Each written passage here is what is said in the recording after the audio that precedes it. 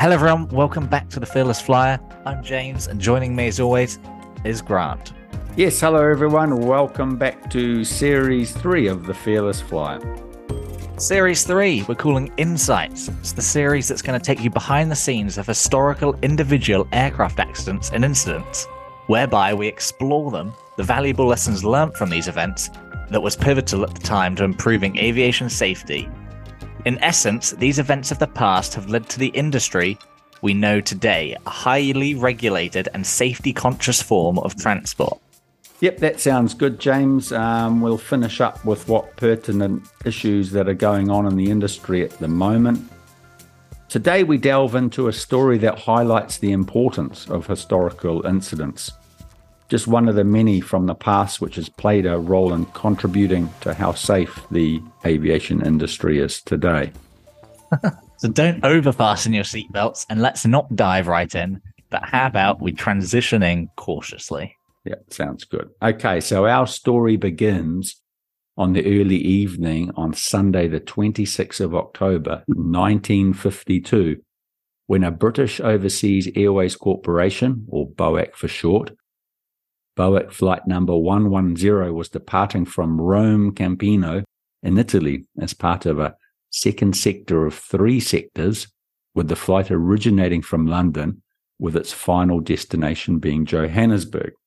The aircraft was a Comet, the very first generation of jet aircraft, proudly designed and manufactured by de Havilland in Great Britain. Yeah, and on board were 35 passengers and 8 crew members.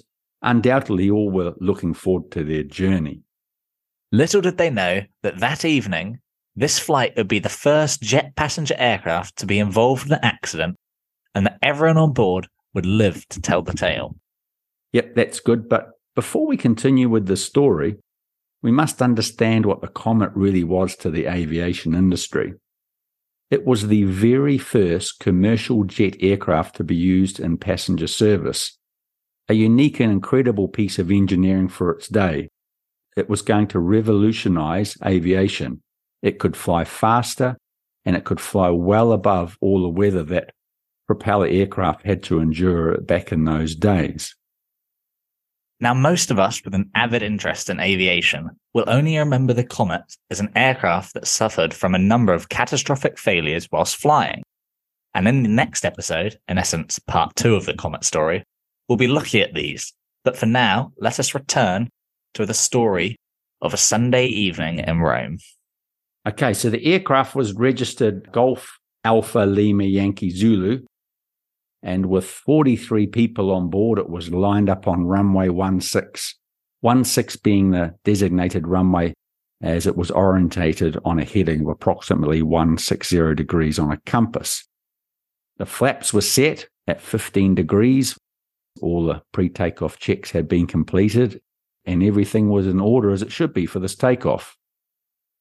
BOAC flight number 110 was given permission by the tower to take off. Full power was applied, and all the engine instruments were in the normal range with the power set. The brakes were released, and off they went, accelerating down the runway. The acceleration was normal, and at a speed indicated around 75 to 85 knots. The nose wheel was lifted from the runway. At the same time, there occurred a tendency for the aircraft to veer to the right, but this was corrected by the pilot. Now, the reports we've read state this regarding the nose. Lifting off the nose at this speed, 75 to 85 knots. Yeah, I'm not sure whether the nose lifted by itself, but both reports say it was lifted, and this would imply some sort of pilot input. So I'm going to assume that there was an initial pilot input to lift the nose a little at this speed of 75 to 85 knots. Anyway, back to the takeoff. At an indicated airspeed of 112 knots, the captain then lifted the nose of the aircraft off the ground by a backward movement on the control column. Remember, this action forces the tail down, which in turn pitches the nose up to the climb attitude. When the captain had estimated that the aircraft had reached a safe height, he called for the undercarriage to be retracted. All seems pretty straightforward, right?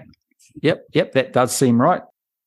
So before the co-pilot had time to even put the undercarriage up, the left wing suddenly and violently dropped and the aircraft swung around to the left.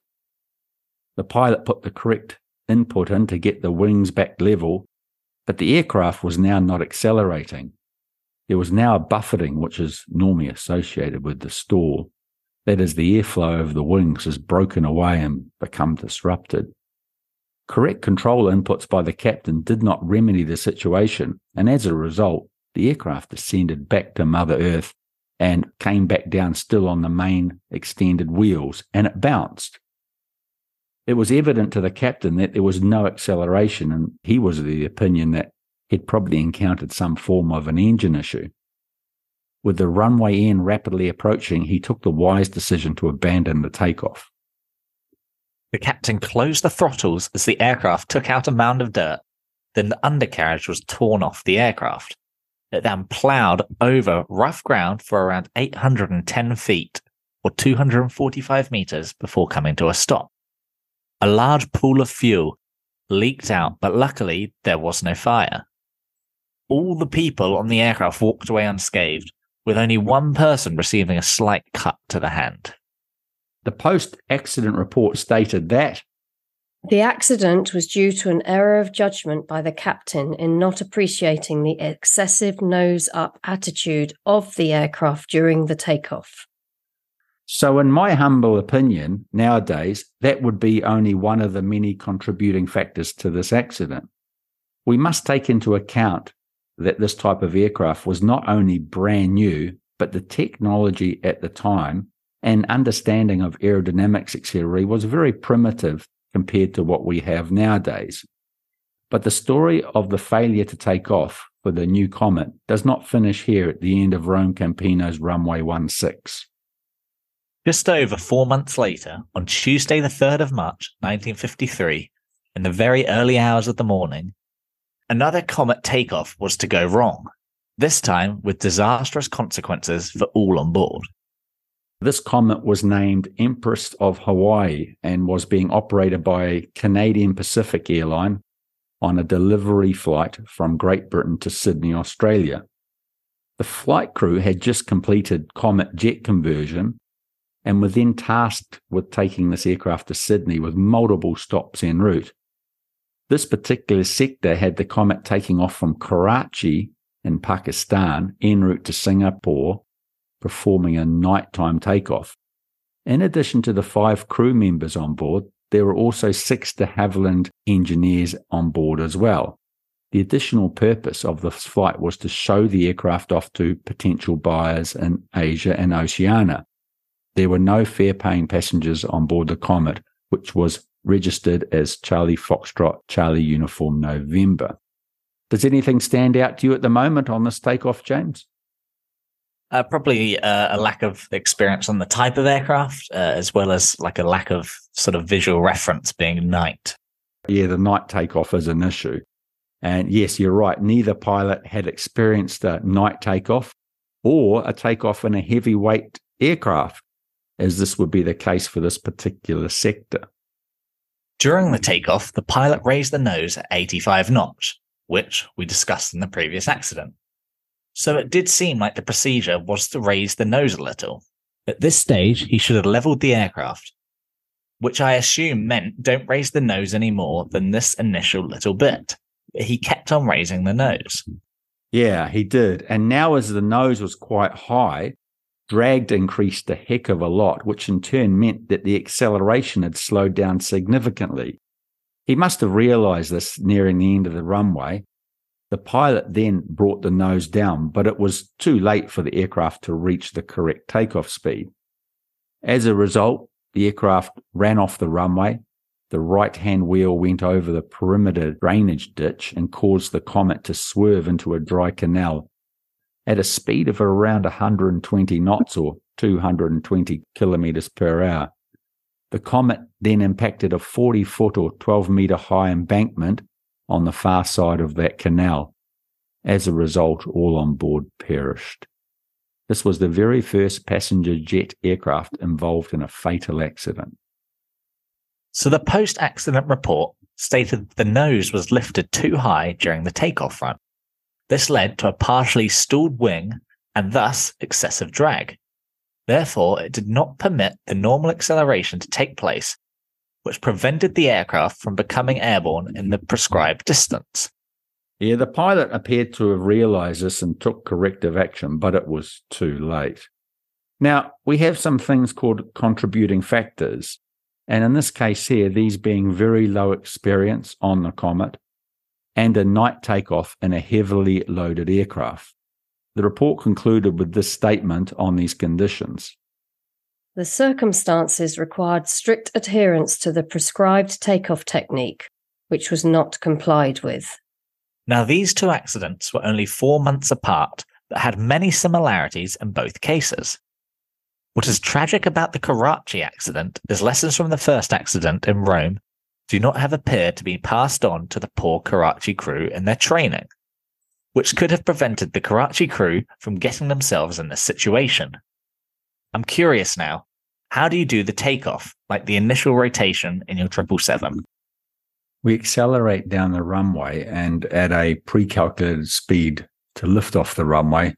The pilot not flying in the 777 course rotate.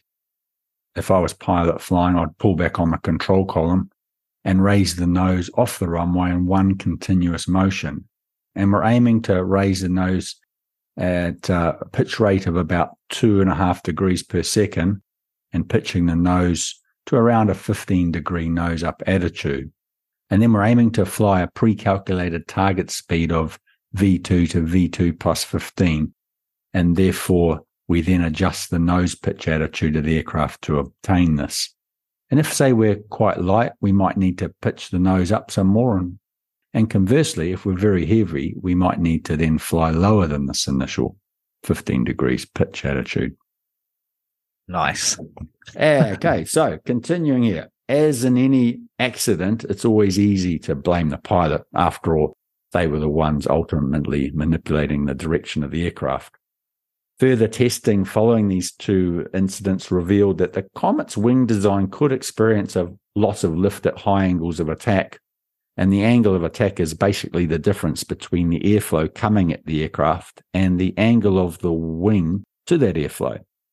So in this case, the nose pointing high up on the takeoff, but the aircraft still going along the runway with its main landing gear still on the runway.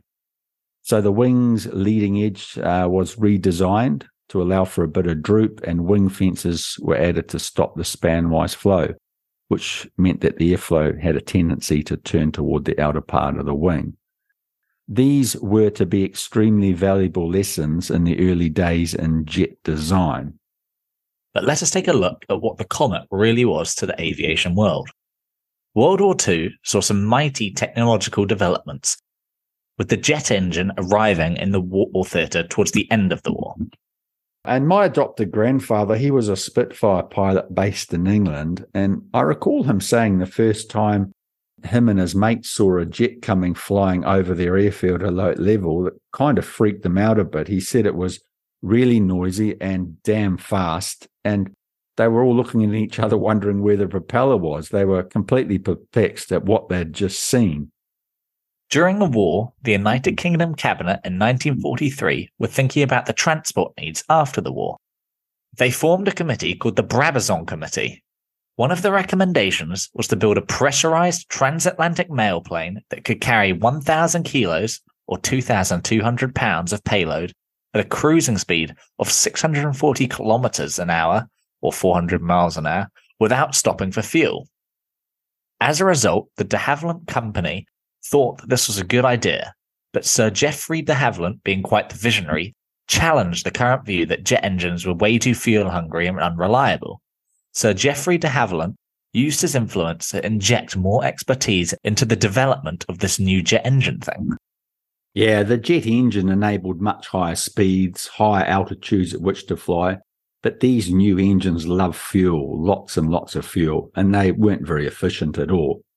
So initially, in a transport role, there seemed to be little to no future other than in military jets. But technology was changing, and our man Sir Geoffrey was clearly a visionary. So in 1945, de Havilland was awarded the contract to develop such a flying machine, and the design went through many permutations and alterations. Remember, this was completely new technology. None of the computer design and modeling that is available today was available then. Yeah, jet engine design was in its infancy, but in September of 1947, a design called the Comet had been finalized with these new fandangled engines placed into the wing root, basically where the wing attaches to the fuselage. Another new feature that was implemented into the design was powered flight controls, and this was due to the fact that aerodynamic forces would be much more due to the speeds that the aircraft would be flying. Powered flight controls had the effect of making the flying controls easier to manipulate. From 1947 to 1948, they tested the heck out of the Comet's structure, systems, and performance. And on the 27th of July, 1947, the first ever passenger aircraft took to the skies on a short 31-minute test flight under the command of Captain John Cat's Eye Cunningham, a famous World War II night fighter pilot. Yeah, and the second prototype was produced in 1950, and from April 1951, it was used by BOAC to carry out 500 hours of flight crew training and route proving. Now, this 500 hours crew training would have been shared amongst many crews, and I doubt there would have been a simulator back in the 50s, and if there was, it would have been very basic. We also have no knowledge of the training requirements back then, but based on the fact that the second accident in Karachi, the crew never had any exposure to night flying or a heavyweight takeoff, it would seem to me that their training was very basic compared to the requirements for flying in today's airlines. Now, in defense of the systems back in the 50s, investigations were time-consuming, as they are today. However, in today's modern mode of aviation, the International Civil Aviation Organization, or ICAO, states a preliminary report must be submitted within 30 days of an accident or incident. Now, the standards and practices for aircraft accidents were first adopted by ICAO on the 11th of April 1951 and were designated as NX 13 to the convention. There have been 13 amendments since the document up until 2022. So we can't say whether in the earlier days that there was a requirement to have a preliminary report issued within 30 days. However, I somewhat doubt that. Yeah, maybe that's true. And aviation was evolving rapidly back then, I'm sure much faster than what the regulatory bureaucracy was able to keep up with these changes. For example, in today's world, artificial intelligence development is well ahead of the government's or legislators' ability to make policy, and therefore they're scrambling to keep up with this rapidly evolving technology. But I digress. So, we had two accidents of a similar nature, and it would seem a tendency to over-control the aircraft. But why? Was it lack of training? Would probably definitely be one of the reasons. And in today's modern world of flying, simulators are used extensively for training. Not only are they much cheaper, but if a student does something crazy, you don't write an aircraft off. But there is one thing that was overlooked, and that is the instrumentation of the day. Yeah, we use an instrument called an artificial horizon indicator. Could you kind of like give us an analogy for that, James?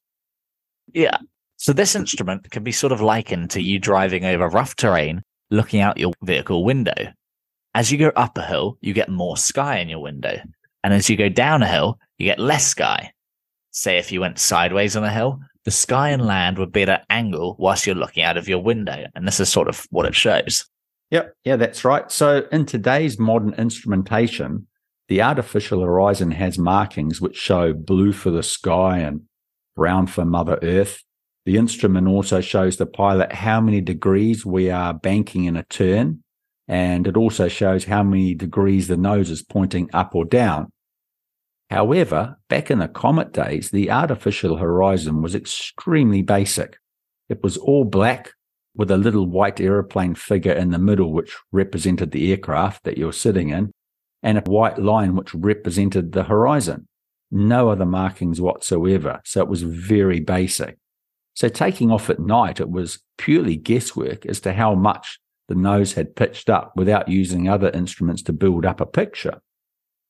So it was clear that the results of the investigations of these two accidents ultimately had the desired effect, in that the awareness of over-rotating on takeoff would cause issues in that the aircraft's acceleration would be degraded, or worst case scenario, a stall would ensue. Yeah, and by virtue of this known issue, more training was likely given in this particular area. As a result, there were no more hull losses on the Comet associated with over-rotating on takeoff. The industry had learnt a new and valuable lesson, unfortunately at the behest of lives lost, but it was not to be repeated. And if you want more information about the fundamentals of this event and how the industry has evolved, listen to our first series, specifically Episode 5 on basic controls, Episode 21 on instrumentation, and Episode 23 on pilot training. But the Comet story and the harsh lessons from this new technology unfortunately does not end here. And in the next episode, we will discuss the Comet's structural issues and how it was a pivotal lesson to every manufacturer of the aircraft in the world who were about to embark on developing pressurized jet aircraft. So we thought we'd just finish off these episodes just with a bit of current affairs as such in aviation. So as of June 2023, this is just one of the prevalent issues in the aviation industry at the moment. So I guess we could have a quick chat then on close calls sort of that are occurring at the moment in the news surrounding aircraft taking off and landing, specifically in the US. You've probably seen it on the news. I was landing in Boston last week and there was a plane in front of me and we were cleared to land at about 10 miles out, even though the plane in front of me hadn't landed. And that only happens in the US. I think the rest of the world, we are only cleared to land once the runway is clear. But the US has this thing called anticipated separation. And basically, they can clear planes to land, even if there's someone on the runway that hasn't even started their takeoff or someone in front of me that hasn't even landed yet. It's to do with reducing frequency congestion, but it just seems to be causing some really close calls. And I don't know whether it's busy or what's going on there, but I don't think it's really necessary giving a clearance to land when the runway is in fact not clear or there's someone else landing in front of you. I just think it's pushing it a little bit. Yeah, and I think it's lucky we've got all the technology we have today, because if we didn't have the technology nor bad weather in some of these incidents, they might have not ended so positively. Maybe if it's all gin clear and it's nice weather, it might be a good idea. But there was an incident a while ago in low visibility operations where a plane was cleared to land, a cargo plane, and there was one on the runway cleared to take off, but they were very slow at taking off. And as a result, when they got airborne, there was a very close call as the landing plane actually went round. Maybe they want to stop doing this if the weather's a little bit inclement and only do this anticipated separation when it's perfectly clear. Yeah. So anyway, that's what's going on in the industry at the moment. And the US authorities are looking closely at these close calls that are happening there. And hopefully they'll implement something that will lead to a reduction in them. Yeah, I think the trouble with the industry is, especially at some of these large airports that you mentioned, Boston, and I think the other one that happened at JFK was the one that was in the news recently. But these are airports that are so heavily slot restricted, and they're just trying to find ways of maximizing the amount of aircraft they can get in. But they need to think of the safety before maximizing this stuff. Yes. I agree. Yeah. That San Francisco had one recently where a plane was coming into land and the other ones on the ground hadn't taken off and they were told to go around twice, which was highly annoying. You don't really need to be going around twice because air traffic control has messed up. When you're landing, you generally haven't got that much fuel. Yeah.